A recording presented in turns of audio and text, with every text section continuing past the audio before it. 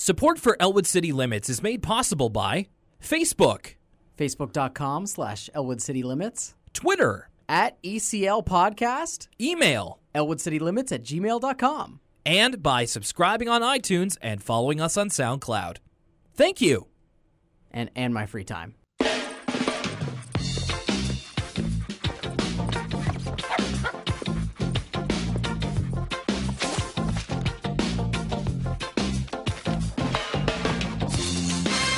Hello, welcome to Elwood City Limits.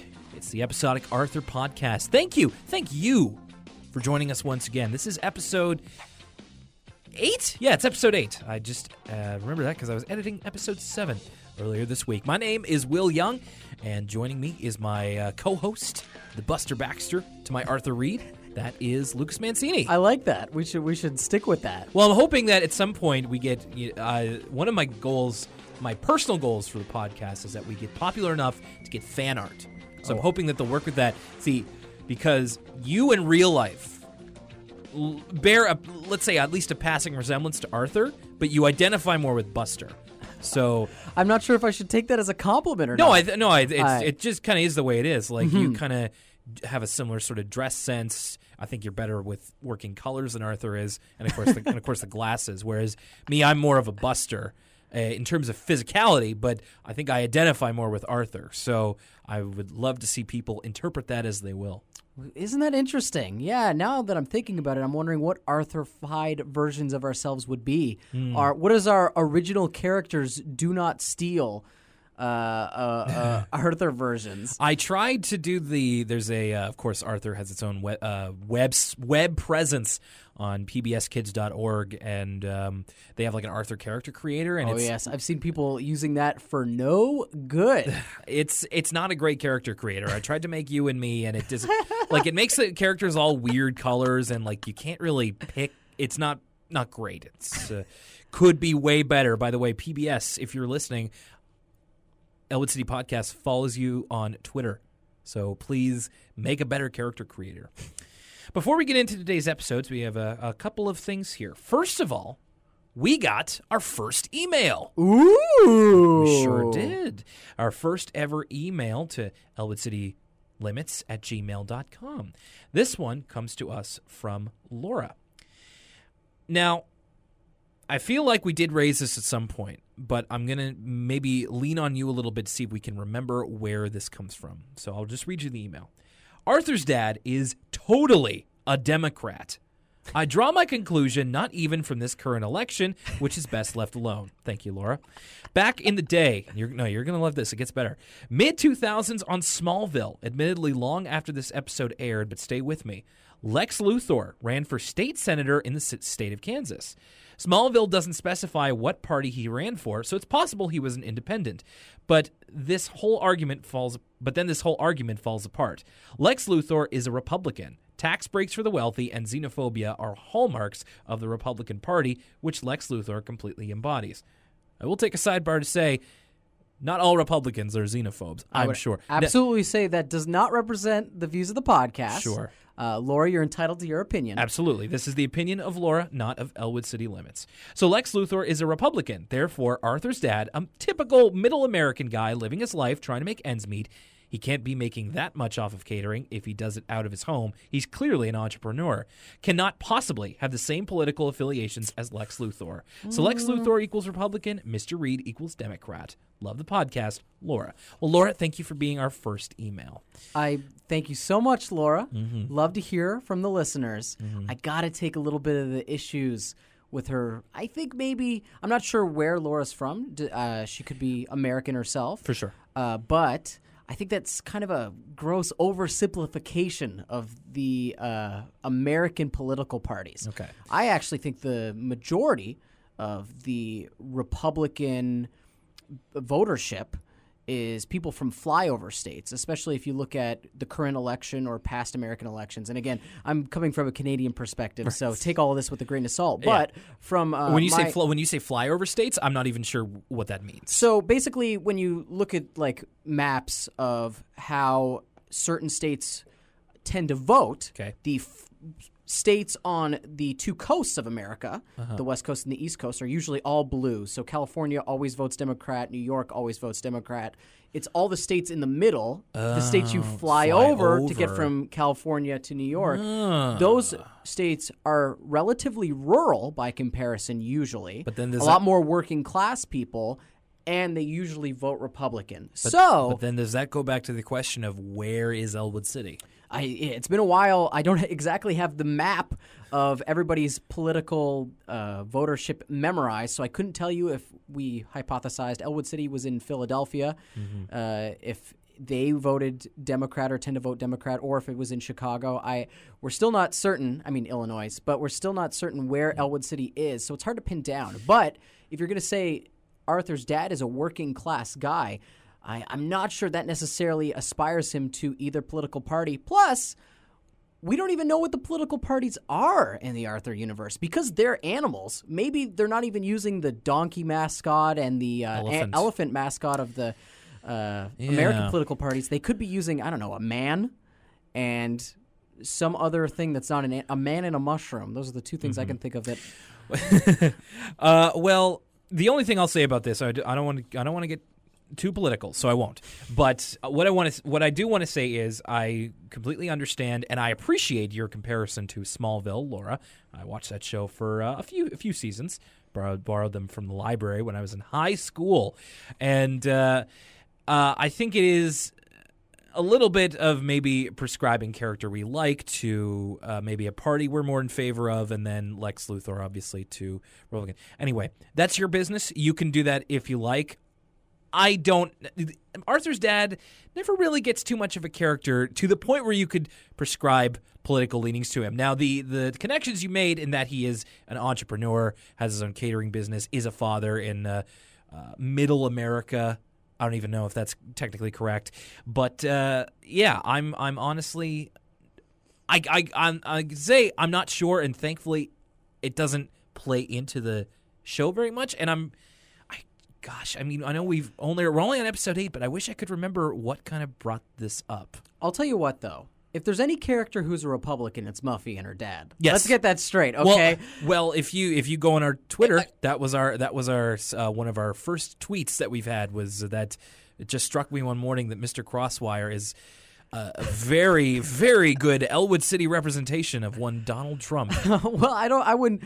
Except he's successful at business. I would say, Mr. Yeah. I don't want to speak ill of poor Mr. Crosswire. He might be rich and kind of an absentee father. Well, we'll get into Mr. Crosswire's character later on, but I don't want to. That's kind of mean to poor Mr. Crosswire. I'll say this much. Physically, I think Arthur's dad's main character trait is that he's a goofball. He's a jokester. He doesn't take things too seriously. He'll drop a dad joke any chance he gets. He is Mr. Dad Joke. Arthur's dad, let's be real here. He's part of the Rhinoceros Party of Canada. That's if he prescribes to any sort of political view, it's I want things to be funny, and I want them to be funny now. So, and, hey, Arthur's dad, for that, I salute you. So just briefly, sum up the Rhinoceros Party for those of our non-Canadian listeners. Well, the Rhinoceros Party, I don't remember exactly when it was created, but it's sort of a parody of a political party. It's a political party that's essentially one big joke to make fun of politics. I see. Well, not a bad way to look at it. Laura, thank you very much for the email. If it's a little bit of an unusual question, I like it even better. And I like the way you worded it, too. Now, before we get into the episode, one more thing. An article came out this week about the response of WGBH PBS to Arthur memes, which, of course, Arthur memes are everywhere. By the way, I did find the sound for the Arthur meme alert. I did. I heard that. I went back and listened to the episode. So it may be familiar to those of you who grew up in the 90s watching cartoons.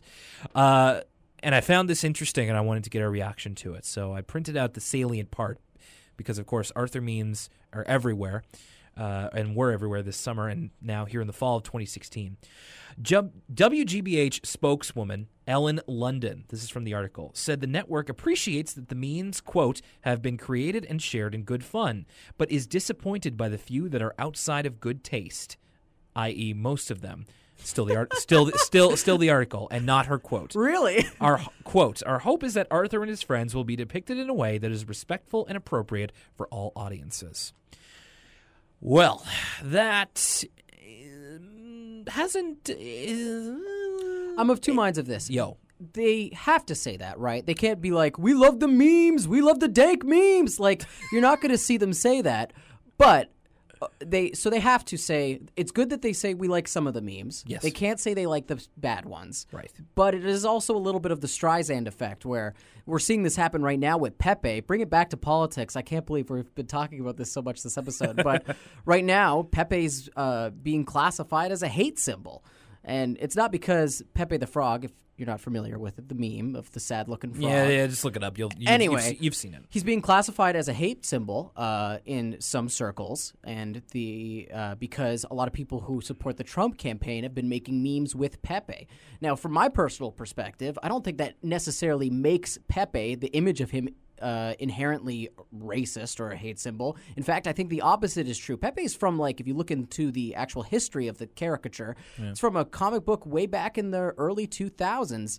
And so the more you try to get rid of something, the more the memes will flow. It's the Streisand effect. So I think the same thing is with Arthur. Like, you have to take the good with the bad, because if you complain about the bad, more bad will just come. Pretty much. And I don't think Arthur is inherently bad, nor are the Arthur memes. It's like anything, right?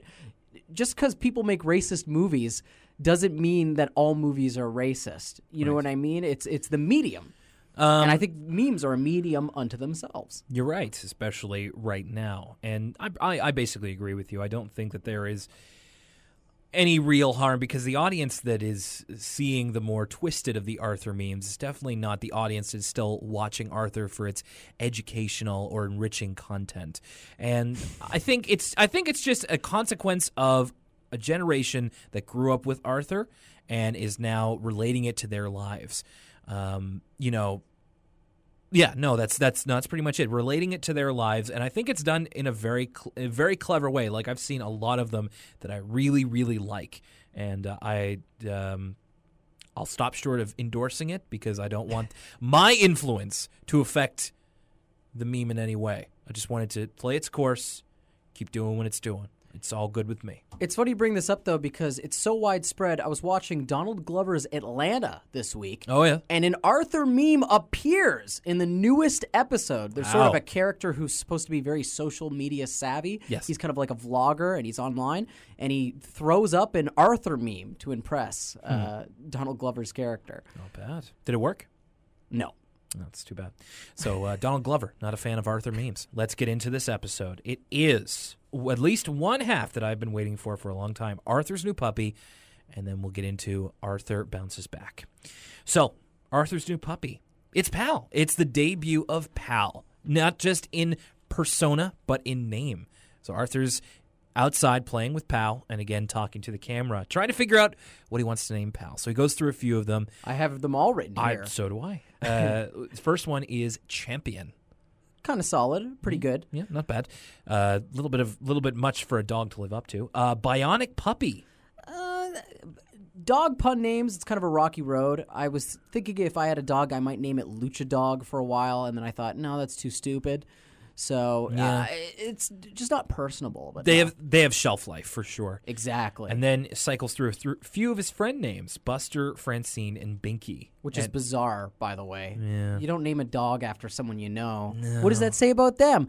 And also the weird thing, so it's kind of like a dream sequence where every time he says a different name, he says that basically a name just prescribes what the dog is going to be like. Arthur seems to think like this will change their breed. Like when he says champion, it turns into like a Great Dane, but when he says Binky, it turns into like a bulldog. Yeah. I guess maybe that's just what Binky's face looks like, but that's what it looked like for me. That's true. So it's a little odd, but it's a fun visual, I guess. I was going to ask you, you have a dog named Spirit, right? That's right. How did Spirit get her name? I don't know. My parents kept me very far away from that process. It's a boy, by the way. But my parents kept me as separated from that process as possible because knowing me, I would have picked something beyond stupid for my dog's name. In fact, I think I said in a previous episode, my plan was to name him Jeff Bridges, which my parents were not a fan of. So they named him Spirit because of his white color. He's a Samoyed Husky mix. He's a Samoyed Husky mix. If you've seen Game of Thrones, he looks like Ghost from Game of Thrones. He looks like a direwolf. Direwolf, thank there you. Go. Oh man. All right, and then of course none of those names work. He's just gonna be my pal. Aw. And I'll get to this in a second. What would you name a dog, Will, if you had one? I definitely have thought about this before. First of all, if I was gonna have a dog, Golden Retriever is very high on the list because realistically, if I had a dog, I think I've said before, I'm not much of an animal person, and I'm dating someone right now who is not. Also, like, we like being around some and like the cute animals, but we don't want to own one. So if I were to be having a dog, it would be because I was single. So. Likely not to happen, knock on wood. If I were to name a dog, I would be tempted to do the gimmick name, like you said, but those really have shelf life. I want to say something just like a solid first name. I remember when I was little, my mother was really against giving dogs people names. I think that's hilarious. No, but not like full names, but like even like as we'll see later in the episode, like Frederick or like something like that. I was going to say, I think Frederick better than any of the names Arthur came up with. I think DW's got something going. I guess we'll get into that later. I would be tempted to name something like a real dog's name, like Bailey. I always think that Bailey's a very good dog's name, or something like that. I don't know. I'll have to kind of think about that for the dog that I'll probably never get. Arthur is breaking Pal into the Reed household in this episode, and I noticed that, so he writes Pal's name on his dish, and DW says P-A-L? You're naming him Pal? And I'm like, hey, DW's learning how to read. Ooh, I didn't pick up on that. Like a little bit of her kind of learning to read, and that'll never, ever be consistent. So I wonder if she knows what green is yet. It was green. You're right. So the name that DW suggests, which is kind of sort of a running theme of the episode, is that the people suggesting names for Arthur, even though he's set on Pal. So she says Frederick. Because he looks like a Frederick. He's, Pal at this point, just a almost brand new Golden Retriever puppy. And at this point, DW very not impressed with him because Arthur is in love with this dog. He is in love with his new puppy, as he would be.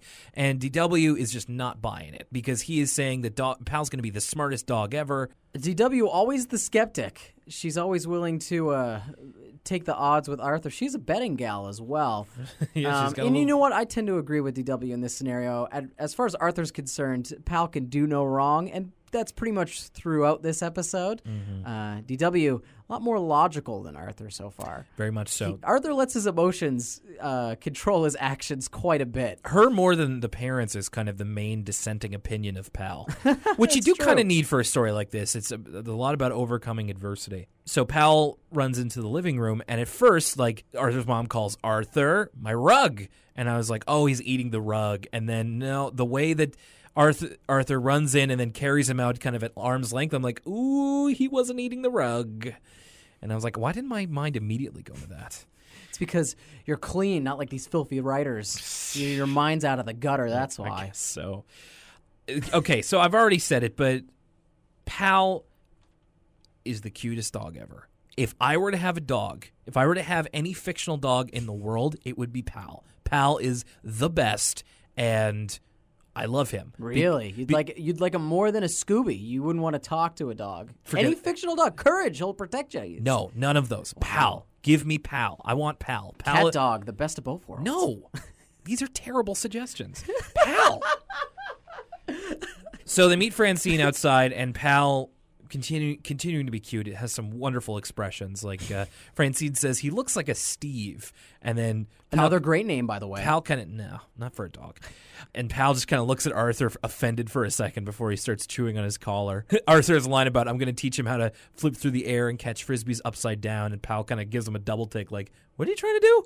Like, Pal made the exact same expression I made, where I was like, let's maybe crawl before we walk, Arthur. Well, and Pal is the kind of character where he can't talk, at least not yet. So all of his dialogue is through expression. So I think that there's a lot of great expressive Pal faces, and it's the animators. It's adorable. I love Pal. The animators have a lot of fun with him, right? Because it's a very classic concept in animation. Oh, like expressive animals, right? It's a Disney standby. Yeah. But the animals in Arthur are bipedal. They basically look like people with ears that are animal-like. Yeah. So I think the writers took the opportunity to make an actual animal-looking animal give all these expressions. And they had to because he can't speak, obviously. For sure. So we're introduced to the idea that puppies that aren't good go to live on a farm. Francine's cousin had a puppy that was so bad that her parents had to take it away to a farm. So I want to get into this for a second. Ooh, yeah. Are they talking about putting these dogs down? So that's I think I might have made that note at some point, but yeah, that is the question. That's the question we're dealing with, because of course they're not going to say they killed it or like because. And the other thing is that you wouldn't put down a puppy, would you? Even if it was like so much trouble. I don't think that the puppies that they're talking about, probably not violent that we know of, just probably, my guess is just mischievous. And there are puppy farms out there, like literal puppy farms. I don't know about that, and that's some dark places that I don't even like to think about. But I got it, like, because other shows will make this joke where they're talking about sent him away whenever to the a dog gets need to put down, they always tell the kids, "Oh, he got sent away to a farm." So I think there's two possibilities here. Yeah. Possibility one, okay, maybe three. So possibility one is three possibilities. They're trying to say they're going to put this dog down if he's not good. Right. Which is, if you put it in that context, this episode is crazy. And the way Arthur's parents react to things in this episode is crazy, if that's the way you perceive this whole situation. It actually makes the episode have even more gravity. There's more on the line. The stakes are high. Life and death. Yeah. Now, here's option two.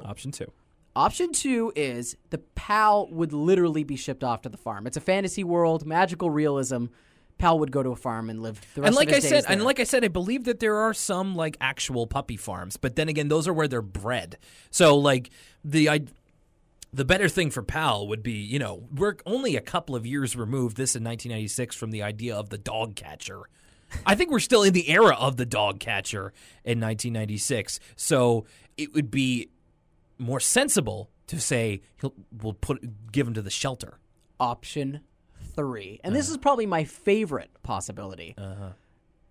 Them saying they're going to send Pal to a farm is sort of like meta humor about all these other shows using a dog getting sent to a farm as a euphemism for a dog being put down. Do you understand what I'm saying? So like when sitcoms, we'll talk about a family dog getting put away. That's the main thing. Yes. So this show is kind of making fun of that trope in a way that adults would understand, but the joke kind of goes over kids' heads and they believe he'd literally go to a farm. Okay, I see. So kind of almost the best of both worlds in a sense. Exactly. And I think that must be what it is. That may be closer to the truth, but no, I'm glad we had that out, because you can't not think of it if you're of a certain age and you watch this episode.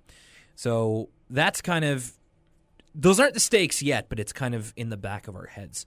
So they go back inside. Pal's still kind of, running around everywhere, and Arthur says he's just excited to be home. And then Arthur's dad calls from the living room, and DW says, yeah, he just got excitement all over the living room rug. I'm like, that was a good line. She also says you should call him Puddles. That's right. And DW gets a little bit of a running joke here. I like how they do the Foley work for Pal, and I was thinking to myself, I can't figure out how do they do it, because he sounds just like a dog. And I don't know if it's literally like a dog from a sound library. They brought a dog into the studio, or if it's a man pretending to be a dog. I think in Pal's case, I'm pretty sure that I've heard a lot of his sound effects in like other things. So okay, I think it's a sound library. I think it's the same thing as Kate, because there's a lot of stock baby noises that she does at different points. So I'm pretty sure it's just a sound library. But you're right, they're well chosen. Arthur brings Pal into the living room to show them that he's trained him, or at least he thinks he has. So he says, Pal, speak, and he does. And he says, Pal, sit, and he speaks. And there's a great shot back to the family where they're just all bug-eyed. They're just like looking at him like he just pooped on the floor of just like, he did it a minute ago. And then the timing of this scene's great. And then, of course, he goes, Pal, speak, and then Pal, sit. So it's going to be a little while before he gets it right. Arthur's getting ahead of himself. Here's the main thing about dog ownership, right? The tricks are the last thing. You get to eating properly and waiting for your food properly. You get to proper walk etiquettes. Your dog's not pulling on you the whole time. Oh, yeah. And of course, option number one, the first thing you take care of is potty training. Yep. So Arthur, he's kind of trying to... Arthur's still in very much the honeymoon phase, and he doesn't really leave it in this episode. But it's his new dog, and of course he wants to, he's thinking about how well-trained he's going to be, but he's his eyes are bigger than his stomach at this point.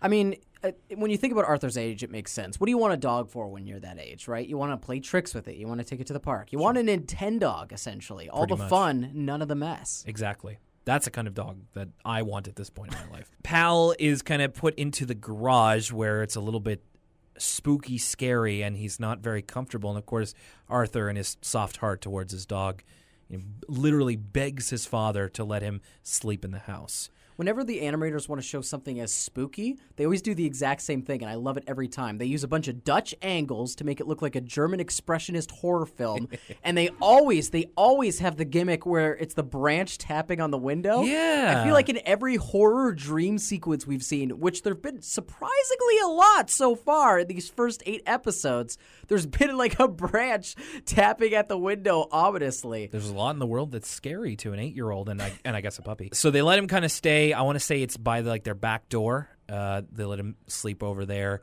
Arthur is so they kind of give him a chance, but then Pal gets away from him. The first thing that he does is that he escapes upstairs where DW is reading in her bedroom, and he notices like her kind of foot going up and down and her shoe, and it's kind of entrancing him a little bit. So he kind of bites her shoe, and then everybody rushes to her room. And Pal and her are fighting over the shoe, and of course, he flings it and like puts a light out. Then they put the baby gate in. And my dog is the exact same way when he was a puppy. My dog is the most well-behaved dog in the world. Perfectly polite, great with people, very quiet. Poops where he's supposed to. We let him have free reign of the house. But when he was a puppy, we should all be so lucky. When he was a puppy, his one vice was shoes. He destroyed numerous shoes. I had house guests. Shoes gone. You couldn't leave a shoe on ground level because Spirit was going to get at it. So Pal, very similar. I see. So they install the baby gate. Oh, I'm sorry. I missed a line here. Back when Arthur is again literally begging his father to let Pal in. He says, he's scared. Let him stay in the house, please. And then DW says, you're better trained than Pal. Now you've learned to beg. DW coming through with the burns this episode. It's just like, dang, that is harsh. Later on, after Pal is biting her shoe, she kind of waxes dramatic and she says, I thought I was going to have a heart attack, Daddy. Yes. To Arthur's dad. And she's like babying her shoe in kind of like the way you're supposed to hold a baby. Arthur's dad... The real MVP of this episode, I think. Both these 2 episodes, Arthur's dad is the secret. You would want to say DW is the obvious most valuable player in these 2 episodes with her one-liners, but the few moments of Arthur's dad we get in both of these episodes are sheer brilliance, in my opinion. I think I missed this. I think I missed some of Arthur's dad, so I'll be interested to see what you have to say. I also missed a visual gag with DW bringing in the wagon full of newspaper for Pal, and it's like they've been hoarding this newspaper for this specific purpose, and it's of course the joke that Pal pees everywhere. So they put in the baby gate, and that should keep him there. But of course, when you turn all the lights off, then Pal gets lonely and he starts to howl. And at 3 a.m. 3 a.m. And, of course, this doesn't please his family. But I got to say, it's so cute. He's so cute. Oh, well. Look, if this was me, I wouldn't be happy. I would not be happy in the least. He'd be going back in the garage. But because it's not me, he's just, like, making these little... like these little howls, and I'm just like, oh, you're so cute. I don't think I was ever up once at 3 a.m. at Arthur's age. I don't think I saw past 12 until I was at least 12 myself. No way. So they put the baby gate up, and then Arthur kind of stays with him and figure they'll both fall asleep. But Arthur falls asleep, and then Pal's back up like a shot, and he jumps over the gate. Not anybody's fault. Like, he would have, like, it's like... the family would probably like, oh, blame this on Arthur. He fell asleep. But, like, no. You put up the gate, Pal's going to jump that. Which is weird because the camera kind of zooms in on Arthur leaving the gate a little bit open. Yeah, he leaves it unlocked. But that's not even how Pal escapes. No, he just jumps it. He just hoofs it. You're right. You didn't really need to do that when Pal is asleep in his bed. I believe this is the first time. Sorry, I'm kind of jumping all over the place. Clearly, Sure do love Pal. I mean, he's fast asleep, and Arthur says, "You see, he's the perfect dog." And I'm like, this boy is so in love with this dog. It's adorable. So Pal jumps out of the gate, and he proceeds to wreak havoc. And you see, I put this note earlier, and I think it kind of threw me off. Pal is very rough around the edges, to say the least. In fact, it's, in some points, given his propensity for biting shoes and biting like Francine's tire on her bike, he's a bit of a terror. And I wonder if he takes after his mother, Perky, who is also who the mailman calls Jaws. So I wonder if it runs in the family, and he had to be kind of broken of those habits. Sort of nature versus nurture. Yeah. So Pal is just kind of tearing down the drapes and messing up his dad's catering schedule, and just kind of frigs up the living room like crazy. Arthur is woken up. DW says, "Forget calling him Puddles. How about Lake?" Ugh, what a visual. Yeah, and of course followed by his mother saying, Arthur saying, "I'll clean it up," and his mother saying, "You'll need this," and she hands him a small spade. Oh, and this is so and good. And then DW comes in with a large snow shovel and says, "No, you'll need this." Arthur's dad, again, this is why I wrote down Arthur's dad's the secret MVP of this episode, because he had two great lines. Okay. Earlier, when DW said, "I thought I was going to have a heart attack, Daddy," Arthur's dad, with perfect delivery, goes, "I think you're safe now, honey." Yeah. Knowingly. Now, Arthur's dad, he's tired.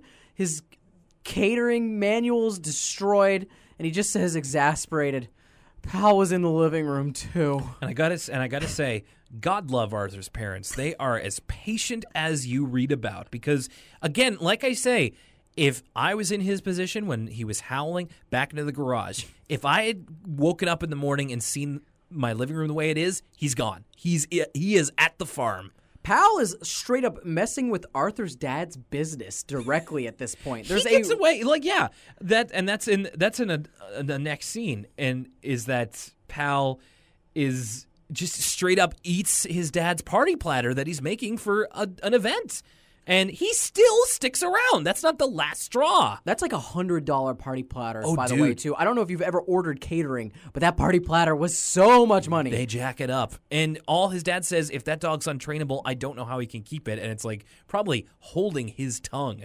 Like, I would be furious. Here's something weird about this. So after the living room is basically leveled, like a bomb went off in it, the thing that Arthur's mom is most concerned or mad about is that Pal, ate the soap. She's, really upset about this. She's like, "Pal ate the soap." And The soap from the bathroom. The soap from the bathroom. Who cares?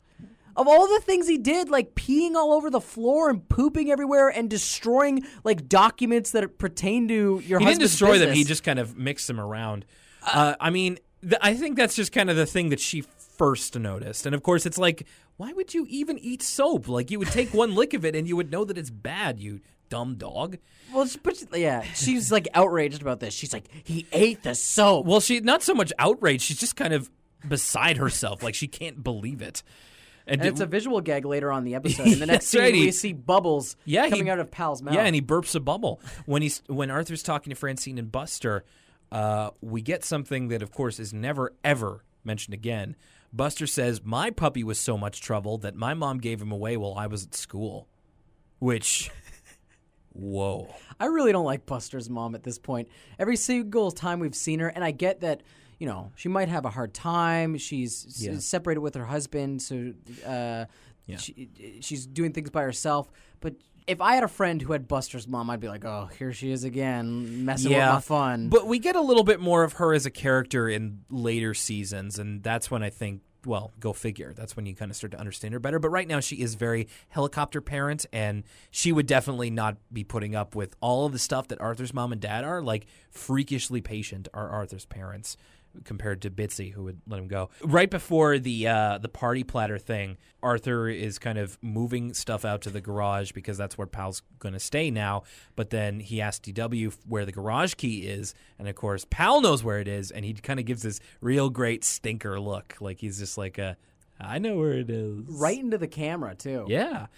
DW says, he eats soap. You owe me $12 million. DW remembers her debts. That's right.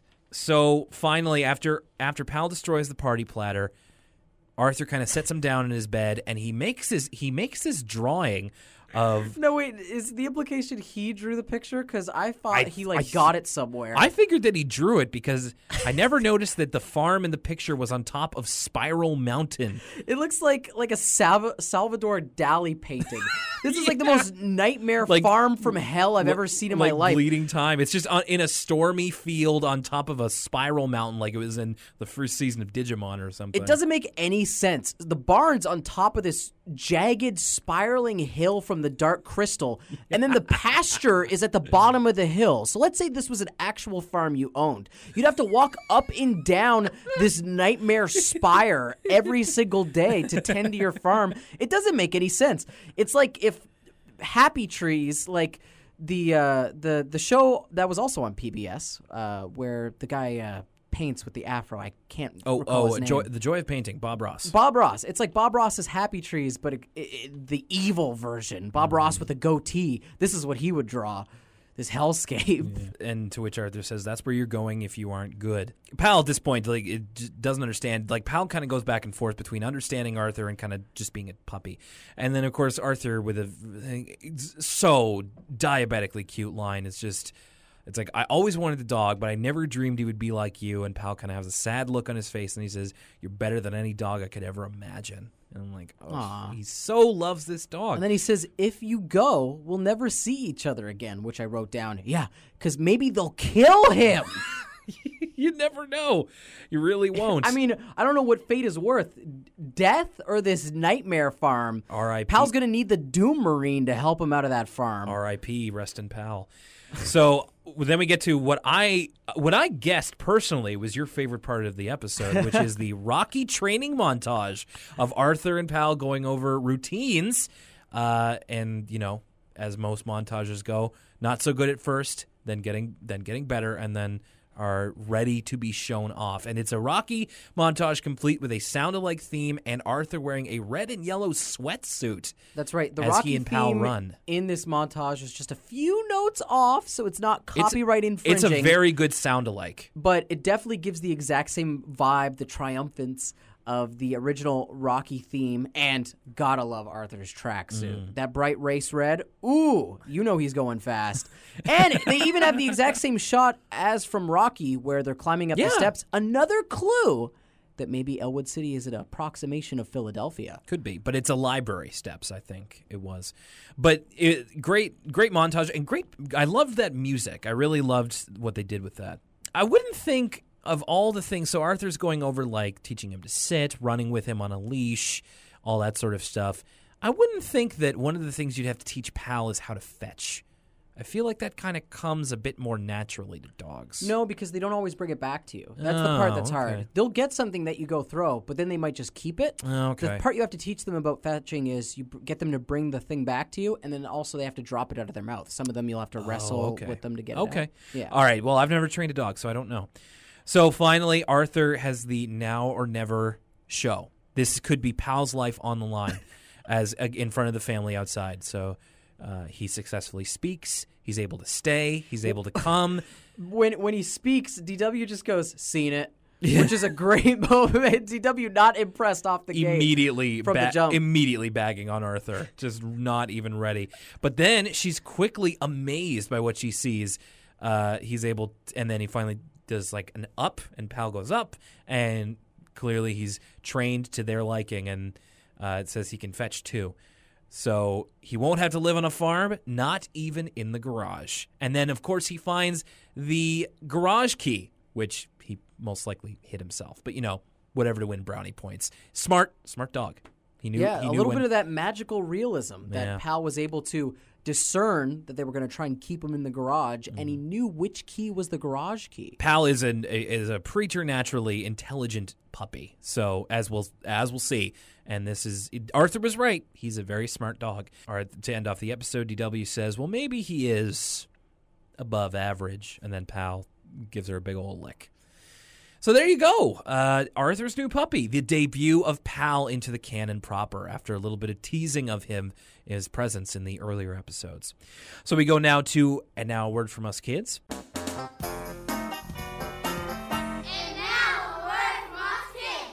I didn't see this one. Okay, so you'll have to tell me about it. So this one was kind of about the third grade pets in like a classroom. So they have a couple of pets. They have like a rabbit named Pinky, which is not a fairly good sized rabbit that you can kind of hold in the crook of one arm. They have chicken eggs that are hatching and a few chicks, and they also have tadpoles in like an environment there. Did you ever have an elementary class where you had like a pet? So this is in a lot of kids shows, and I always wondered if it was like maybe an American thing or maybe just a big city thing. Because the trope is usually like the class hamster. The class hamster or the class anything. I never met a person in my life who had a class pet. Besides like those maggots that hatch. Oh yeah. We had those, but besides that. So did I. But the second grade class that I wasn't in, so like the one that was across the hall from mine when I was in second grade, they did have chicks that they hatched. That's crazy. That's nuts. It's kind of cool. Like I get the idea behind it is kind of teach them like the cycle of life and of course how to take care of it. But it's also a big risk because kids are terrible and they aren't great at taking care of things. Did the bunny belong to the teacher, or did it stay in the school after everybody left? It didn't really say, but I think the implication was that it belonged to the third grade class. Yeah, but like, where does it go when everybody leaves? I'd assume it stays there. Just by itself? It seems... Maybe the janitor feeds it after hours. I don't know. It's weird. Hard to say. And then the kids talk about the pets that they have at home or that they wish that they had. One kid, so get this is his menagerie at home. He has 3 fish, okay, 2 birds. Oh, okay. A little bit abnormal. A cat. Yeah, that's pretty... A dog. Okay. And 2 lizards. Oh, he's running a little mini zoo. Yeah, really. You ever know a lizard kid? Like, there's always these... No, Lucas, I never knew a kid that was a lizard, I'm afraid. I know what you mean.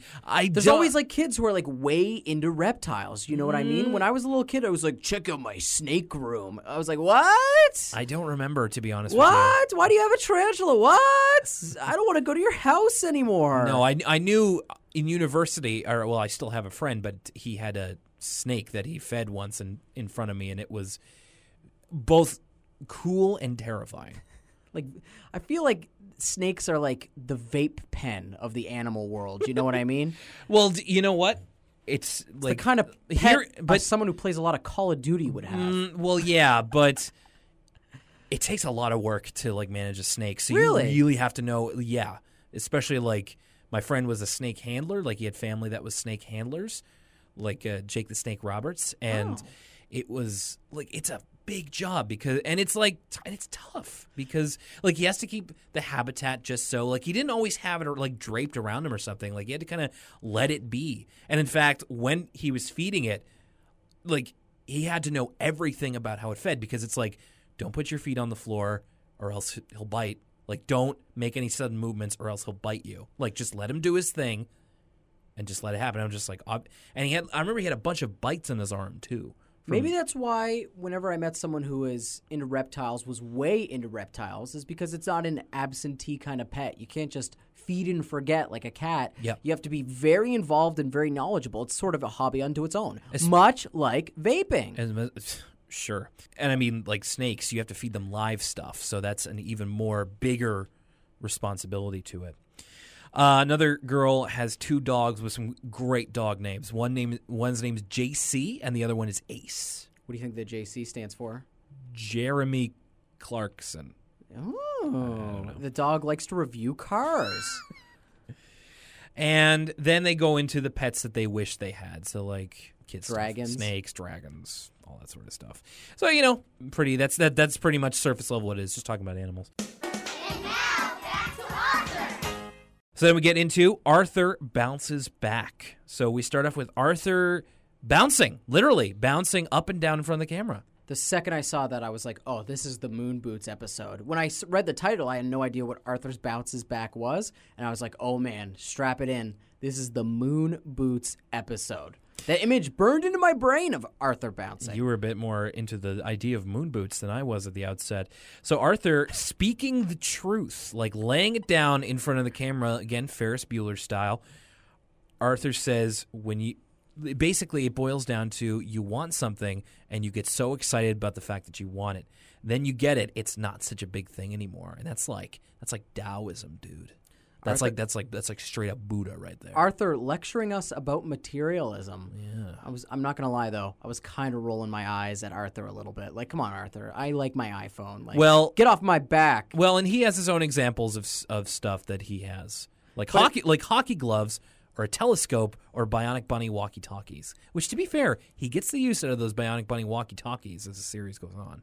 It's actually a funny joke though, because Arthur's sort of being so poetic and talking about materialism and his attitude towards material things, and then he throws it all out the window the second when he talks about the moon boots. He goes, but these moon boots will be different. Yeah, I had to well, he's talking about them in the past tense because, of course, what do you think he's using to bounce up in front of the camera?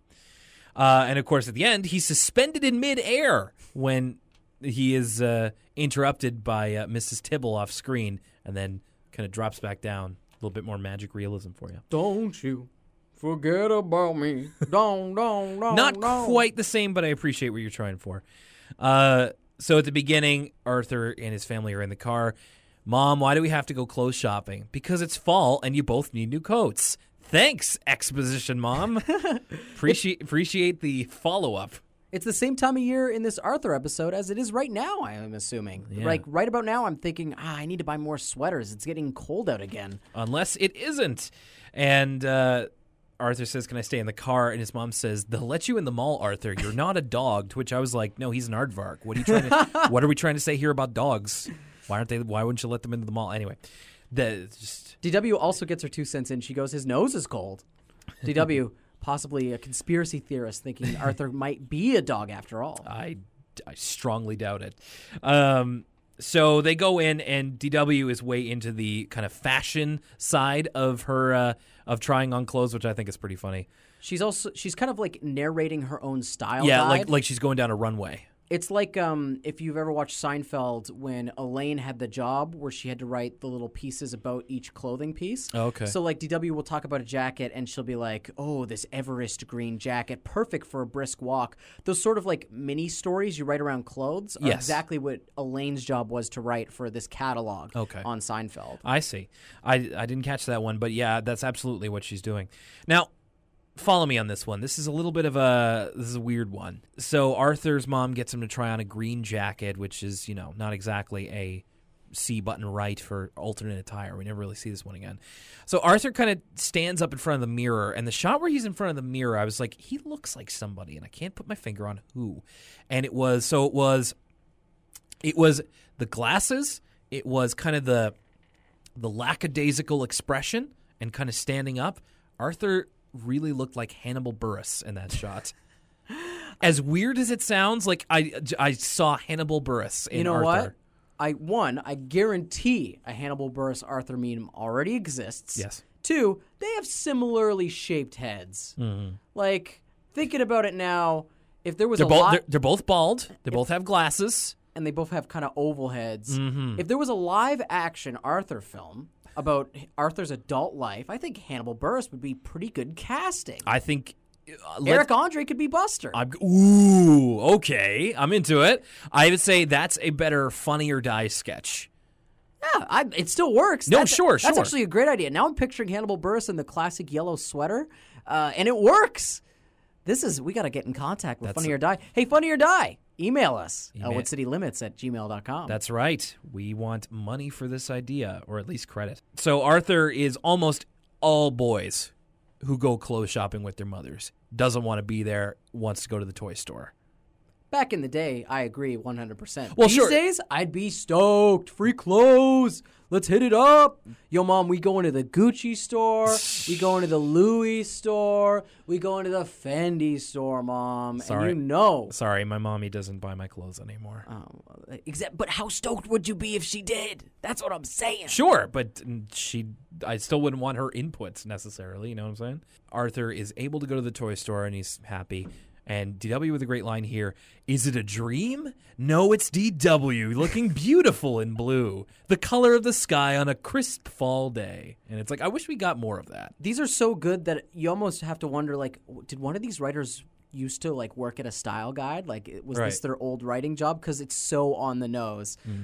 So Arthur kind of fooling around with a few toys. He finds a transformer that at one point turns into Principal Haney. I was writing down all the toys Arthur looks at suck before he gets to this transformer. Hey, bouncy balls are fun, man. No, hey guys, I got some bad news for you. All those toys you loved in the 90s, like that squishy thing you squeeze and it falls out of your hand, they all suck. All those toys are boring. And that's kind of the message of this episode. What do you got against Nickelodeon Gak? Guess what? When you get a new toy, like 90s toys, you play with it for like 5 minutes and then you're bored. That's just toys, Video dude. games are way better. Yeah, toys suck. Toys are lame, my dude. Unless you're putting it on your desk or if it's a dope transformer that turns into a car and also Principal Haney, my licensed Principal Haney Optimus Prime. Guess what? These toys are lame. That monkey with the symbols? Lame. Lame. Unless it's going to be a prop in like a horror movie where that monkey with the symbols comes to life and chases you. Or Toy Story 3. Lame. I don't know. I think I have to disagree with you on this one. I think you and I are too old to have imaginations anymore. So our childlike innocence has been taken away, and the joy of toys is no longer something that we share. Now they're just collectibles and nothing else. That's right. I need all my Funko Pops. Well, shut up. That's the 2016 version of this episode. Arthur's like, I gotta go to the hot topic to get my Funko Pops. You don't have a Funko Pop? I do have a Funko. Aha! But I'm not proud of it. Which one? It's a long story. I don't want to get into it, but God, I'm asking you after the show. Okay, so this is the first appearance that we spoke of earlier of Mr. Crosswire, because Muffy's in the toy store getting basically anything she wants. And you see him right away. He's got the characteristic sort of oddly blue plaid blazer and sort of a crimson chin as well, a massive face. Yeah, big red hair with kind of, like I said, the Donald Trump kind of comb over. And, you know, kind of looking like a stereotypical rich guy. And looks like the kind of guy that would shut down the community community center. Community center, and you'd have to have a fundraiser to keep it open. Well, yeah, and that actually does play into a later episode. And then Arthur sees what he has to have, and that would be the moon boots, which are, again, kind of just basically boots with springs on the bottom of them. So moon shoes were the equivalent when I was a kid, and I asked for that for several Christmases. Moon shoes, never got them. And you know what? I think my mom was right. I don't think that they would have been worth at all what she paid for them. Well, I'll get into this now. When Arthur looks up the price of the moon boots, they're $10. And I was like, that does not sound right. So I looked up what a pair of moon shoes currently costs on Amazon.com. Okay, I looked up something similar. I want to get into that in just a second. Okay. So Arthur goes into thinking about the moon boots' imagination, and in his imagination, it takes 3 springs, and he launches himself to the moon. The literal moon. Yeah, the literal moon, and then he takes a bite out of it and discovers it is made of cheese. My question is, what flavor of cheese would be dense enough that you could form a planet out of it? And that's not like this doesn't make sense. It's like literally asking, like, what are the denser kind of cheeses that you could theoretically put into a planetoid mass and have it orbit around the Earth? I don't know cheeses that well, so I'm not, and I don't expect you to either. I am Italian, so this is my. No, I didn't want to go there. I know, but it's good if I say it. I want to say maybe blue. Blue cheese. That might just be the funniest cheese for the moon to be made out of, because then it would be stinky. Also the most disappointing, because I wouldn't want to go to the moon and eat it. Like, if it's made out of cheddar, like, sign me up. I'm quitting my job, becoming an astronaut. Oh, I don't know. You bring some buffalo wings to the blue cheese moon, you'll have a good time. Yeah, those buffalo wings ain't going to keep, though. We need that energy to get back to Earth to live. What kind of cheese could make a planet? I'm really interested in this. Okay, so you're right. The moon boots are $10. So you looked up the price of what moon shoes cost right now, and I looked up something different. So, but you said yours first. The ones I were looking at were $30. $30 today. $30 today. Okay. I don't think that's $10 with inflation in 1994. So I looked this up. Okay. Because I wanted to see 1996, 20 years ago, $10 in 1996 US dollars equals $15.41 in 2016. So essentially, the moon boots are double the price they are in this Arthur episode. As a matter of fact, right now, $15.41 in 1996, that's 3 action figures. Oh my goodness. 3 action figures would be so much better than these moon boots. Because I was looking at the picture on Amazon, okay? I get that it's a cartoon, so you can make anything happen. But later in the episode, spoileth, Arthur gets the moon boots, and he's getting sick air with them. There's no way you're getting more than like 3 inches off the ground with these actual And the moon things. shoes that we have like right now are like full-on contraptions for your feet. These are literally boots with springs on the bottom. Yeah, the moon shoes like look clunky and cheap because they're like $30, which I expected them to be way more expensive. So when I was a kid, I wanted them as well, and I always assumed it was because they were really expensive. No, it turns out our parents were just smarter than us, and they knew they were really, really sucky toys. This was a good call on their part because I held that against my mom for a while, and then I kind of looked him up and I'm like, ugh, she was right. So Arthur is going hard on the sell to his parents, trying to get them to get him the moon boots, to the point where he makes a pie chart of all the ways that it will benefit his life. This part has had me so nostalgic because this is exactly what I would do in this scenario. Like, I remember whenever I wanted something as a kid, I would always drum up all these reasons why it was benefiting the parents as well as me. Must have been cute back then to like watch me talk my way in circles about this because it's so ridiculous in retrospect. But even like the pie chart, right? Yeah. When I wanted to go to Osheaga in high school and have my parents let me go to Montreal when I was 17, I made this PowerPoint presentation to really, really hit the point home. Oh, man. And my favorite slide, I'll remember this, not that this was necessarily true or not, but the drinking age in Montreal is different than here. It's 17, right? Yes. So I had a big slide that had some clip art of some alcohol with the big no smoking logo on it, just to really bring the mental image home that, hey, I'm not going to be up to no good on this trip. Right. You gotta let me go on this trip. Did you go? I did go. Nice. Good sell.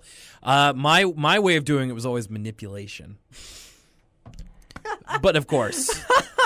But it was always just kind of planting the seed in our head that, ooh, smell those fries coming from Wendy's. Man, wouldn't that be good right about now? But I don't need it. It's okay. I don't need it. Just throwing it out there. It smells really good. That was always my thing. I always wanted to get fast food, which is why I'm fat. So Arthur's pie chart breaks down to equal slices of transportation, reaching high places, and exercise. And then there's one sliver left over that's for mom and dad and DW. We're not, and let me say, I'm going to say that these are not one size fits all. These do not look, these are for child-sized feet and no larger. Just the sheer idea that Arthur's trying to convince his parents, hey, these are good because you guys could use them when I'm not using them. It's crazy. It's really funny. Like, this is probably my favorite part of this whole episode, just because I saw myself and Arthur so much in this part, and it had me so nostalgic because there was so many times as a kid I would pull this exact same shtick. Well, speaking of seeing ourselves in Arthur, we then get to see how broke he is and how he's scrounging for money. I will say, before we get into that, DW has a great line where, his parents say that you will have to drum up your own money to buy them. That way you'll appreciate them more. And DW chimes in, like the way you appreciate me. So the many ways that Arthur tries to get money. He opens up his piggy bank. Arthur is so broke. Arthur's so broke, his piggy bank has an IOU from himself. Yeah, it says you owe Arthur $4.30, which, hey, sincerely, you know what? Arthur. At the end of the day, Arthur's just preparing himself for credit card ownership. That's true. It's like almost like owing yourself money that you never get to see. And he's going through pants in the wash, trying to find coins, going through the couch cushions, and then another real gross out moment from the show. So within the couch cushions, Arthur finds an old lollipop that he lost. He was wondering where it went, and it's covered in hair. And not just covered in hair, it's been in the couch cushions. It's got to smell like butt, like prime butt. And Arthur just sticks it in his mouth like it's no thing. Counterpoint, free lollipop. Okay. I'm so mad at you right now. I can't believe that you're saying this. Arthur's trying to save money, my man. He can't be blowing it on lollipops. But you can't treat yourself like it's covered in hair. It smells like fart gas. When life gives you, are you crazy? When life gives you stanky lollipops, you make throw him out. Lollipop. You don't need him that bad. I don't care if he's 8 years old. No, I can't believe we're arguing about this. I just think this show is just teaching kids you got to be, Oh my God! Not even to speak about how unsanitary it is make to the be best eating hair that isn't even yours. Oh, Arthur's just building up his immune system. I put stuff in my mouth that bad when I was his age, and I turned out fine, I guess. So after this ill-advised hair lollipop, this Bigfoot encrusted lolly, hair adds all the flavor. Oh, stop it.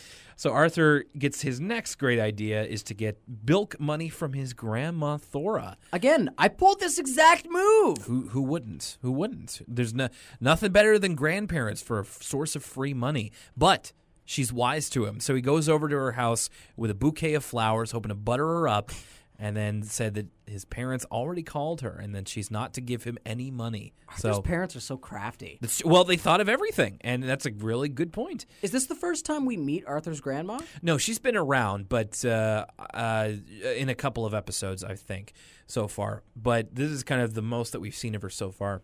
By the way, while she's sitting at the table, she's playing cards with herself, probably solitaire. She's playing a single-player card game, but then she says, why don't you sit down and we'll play a nice long game of canasta. So I looked up canasta. Yeah, I don't know what that is either. It's part of Wikipedia for card games, first of all, bad way to try and understand how it plays. Just threw that out the window. Canasta is part of the Rummy family of card games. So not only there's like Gin Rummy, the card game, and then there's like the Rummy family. So cards, we're talking about sub-wikis on sub-wikis. Oh my goodness. This is one of the uses for simple English Wikipedia if I ever have seen one. No kidding. Canasta apparently big in the 1950s, so, more his grandma's time. And apparently it takes an hour to play, about an hour, and it's meant to be played with 4 players, but there are 2-player variants.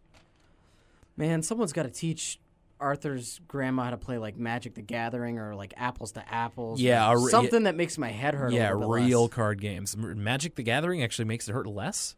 That's true. Then again, you're dealing with less numbers and more illustrations, I guess, so maybe a bit better. So we go back to the Reed house. DW and Arthur's mom are playing checkers. And it made me think, I haven't played checkers since I was in junior high. Like, I can't remember the last time I played a game of checkers.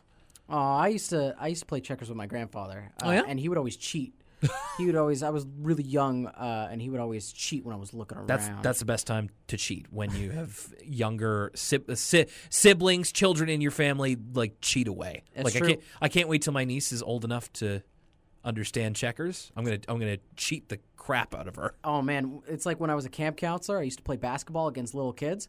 I've never felt closer to LeBron James in my life than playing basketball against little kids. I highly recommend it. For sure, it's a great ego boost. Arthur says, my calculations may be off, but by my understanding, by the time I get enough money for the moon boots, I'll be 109 years old. And somewhere, Mr. Ratburn is crying at that misuse of the math that he taught Arthur. So is it, though? Because I was trying to do the math on this. I really couldn't, though. I'm not great at math. We've already established this. Dude. But so it's going to take Arthur approximately 99 years to buy moon boots. Moon boots cost $10. So I tried to do this on a calculator. I couldn't figure out how to do it. So it's like... Well, actually, if he's 8 now, then it would be 101 years. See, shows how bad I am at math. So 101 years. Bad start. And then we got to divide that. So 10... Is it 10 divided by 101? Is that what it is? No, because it's 60 cents. Oh, jeez. Oh, I don't know. All I know is, like... I really threw a wrench in your whole thing. It's really a percentile of a cent or something Arthur's making on a regular basis. It's a crazy equation. I believe it, and it obviously has no merit whatsoever. He's making astronomically little money if it's true. So Arthur, as we've seen before, has had many business ventures. Some of them failed, some of them charitable.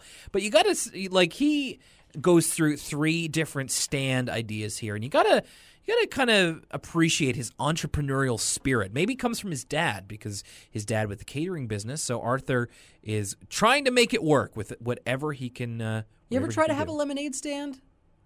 I think so. At one point, I'm sure I did.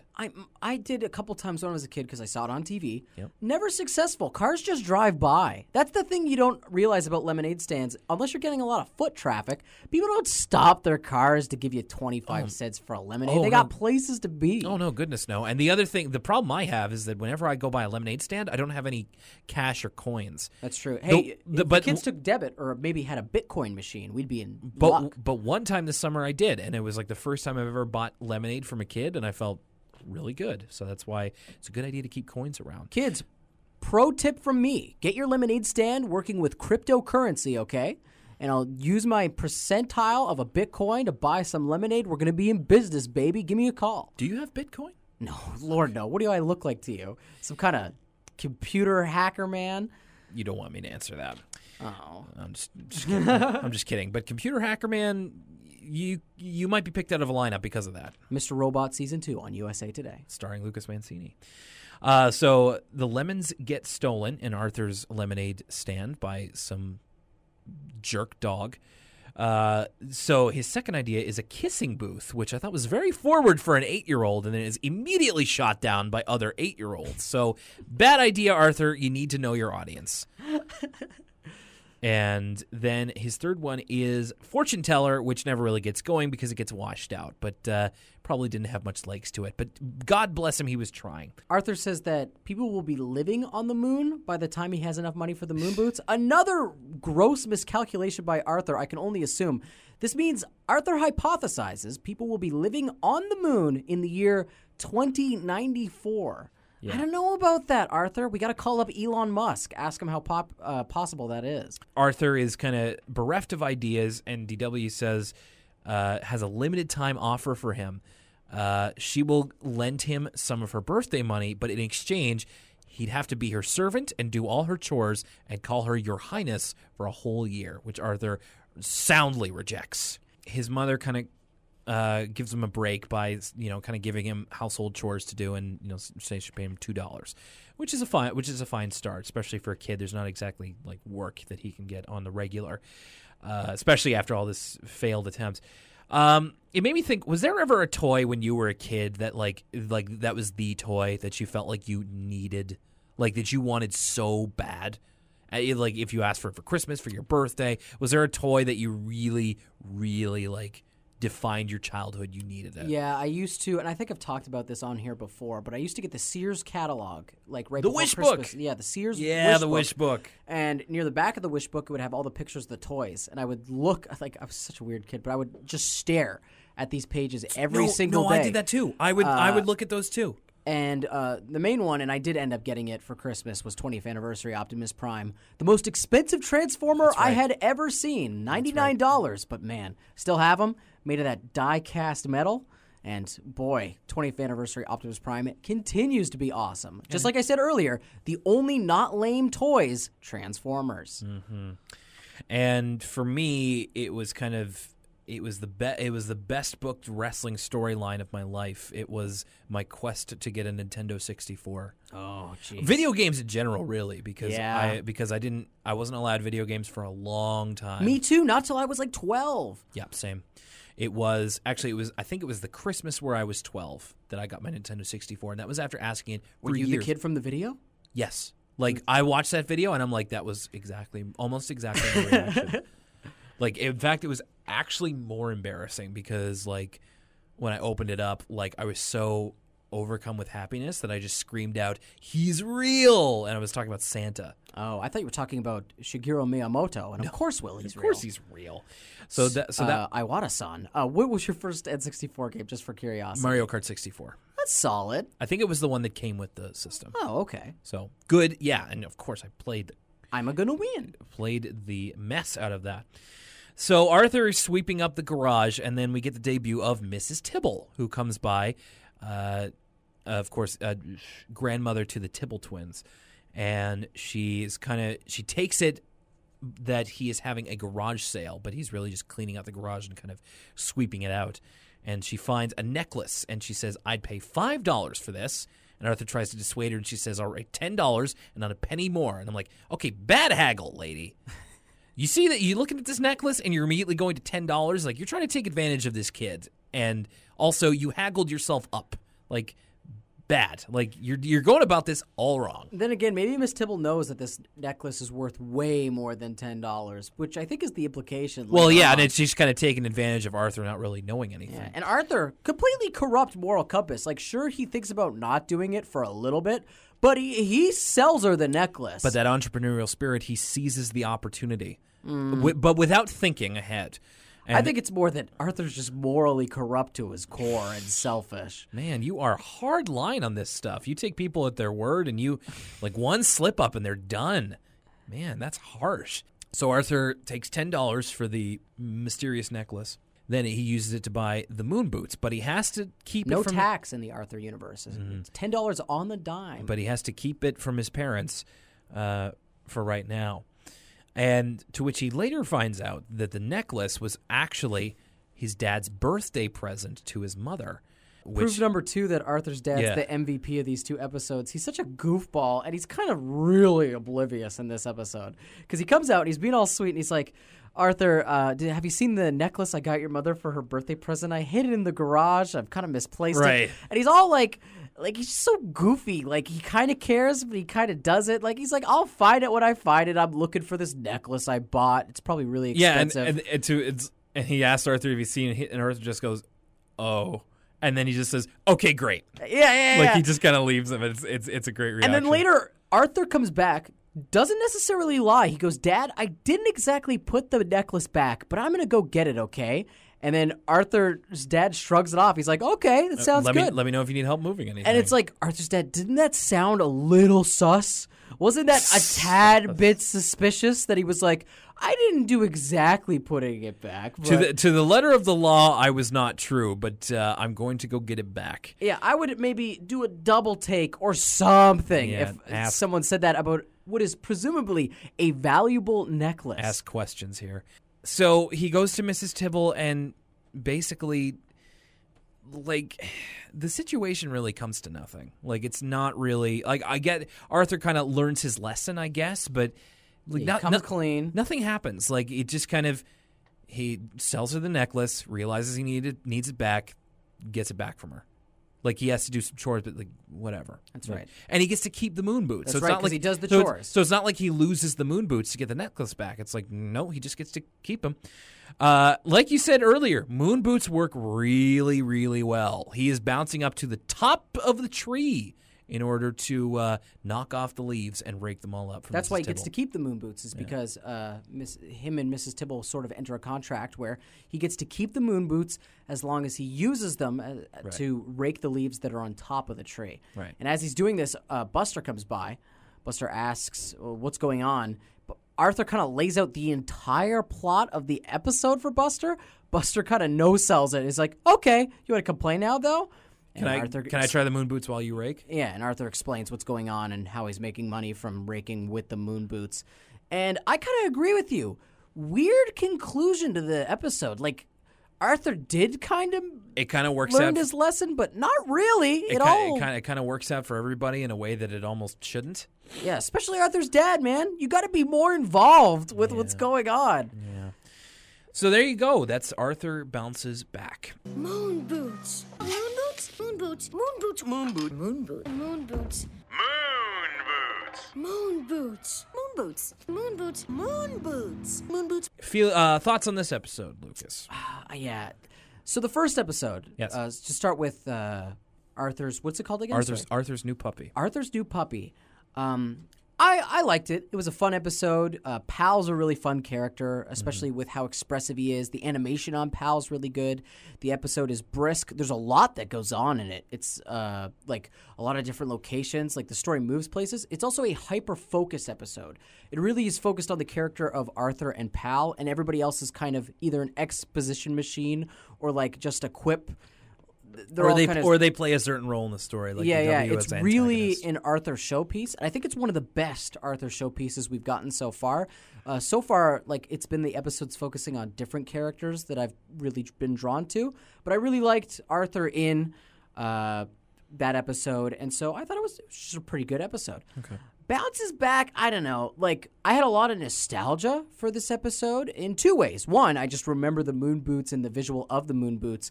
But it also made me nostalgic for the feelings I felt that were very similar to Arthur's. I remember feeling like Arthur that exact same way and trying to coerce my parents that exact same way. So I'm torn. I really liked that aspect of the episode. But, like, as an A to B to C plot, it was really lacking. It's just weird how the whole thing gets tied up. The stakes aren't exactly clear. It's just Arthur kind of selling his mom's necklace and he gets it back. Whereas the stakes in the puppy episode, immensely clear. Life or death. Arthur either has to fix Pal, essentially his behavior, or else Pal is no more. Couldn't be a simpler storyline. The Moon Boots episode, it's like, I can't really make heads or tails of it. Yeah, I agree. I really like Arthur's new puppy because Pal is actually one of my favorite characters in the show, and of course, I already gushed enough about how adorable I think he is. I just love golden retriever puppies in any form. And Pal, I think, is a great dynamic to add to Arthur. I think he really.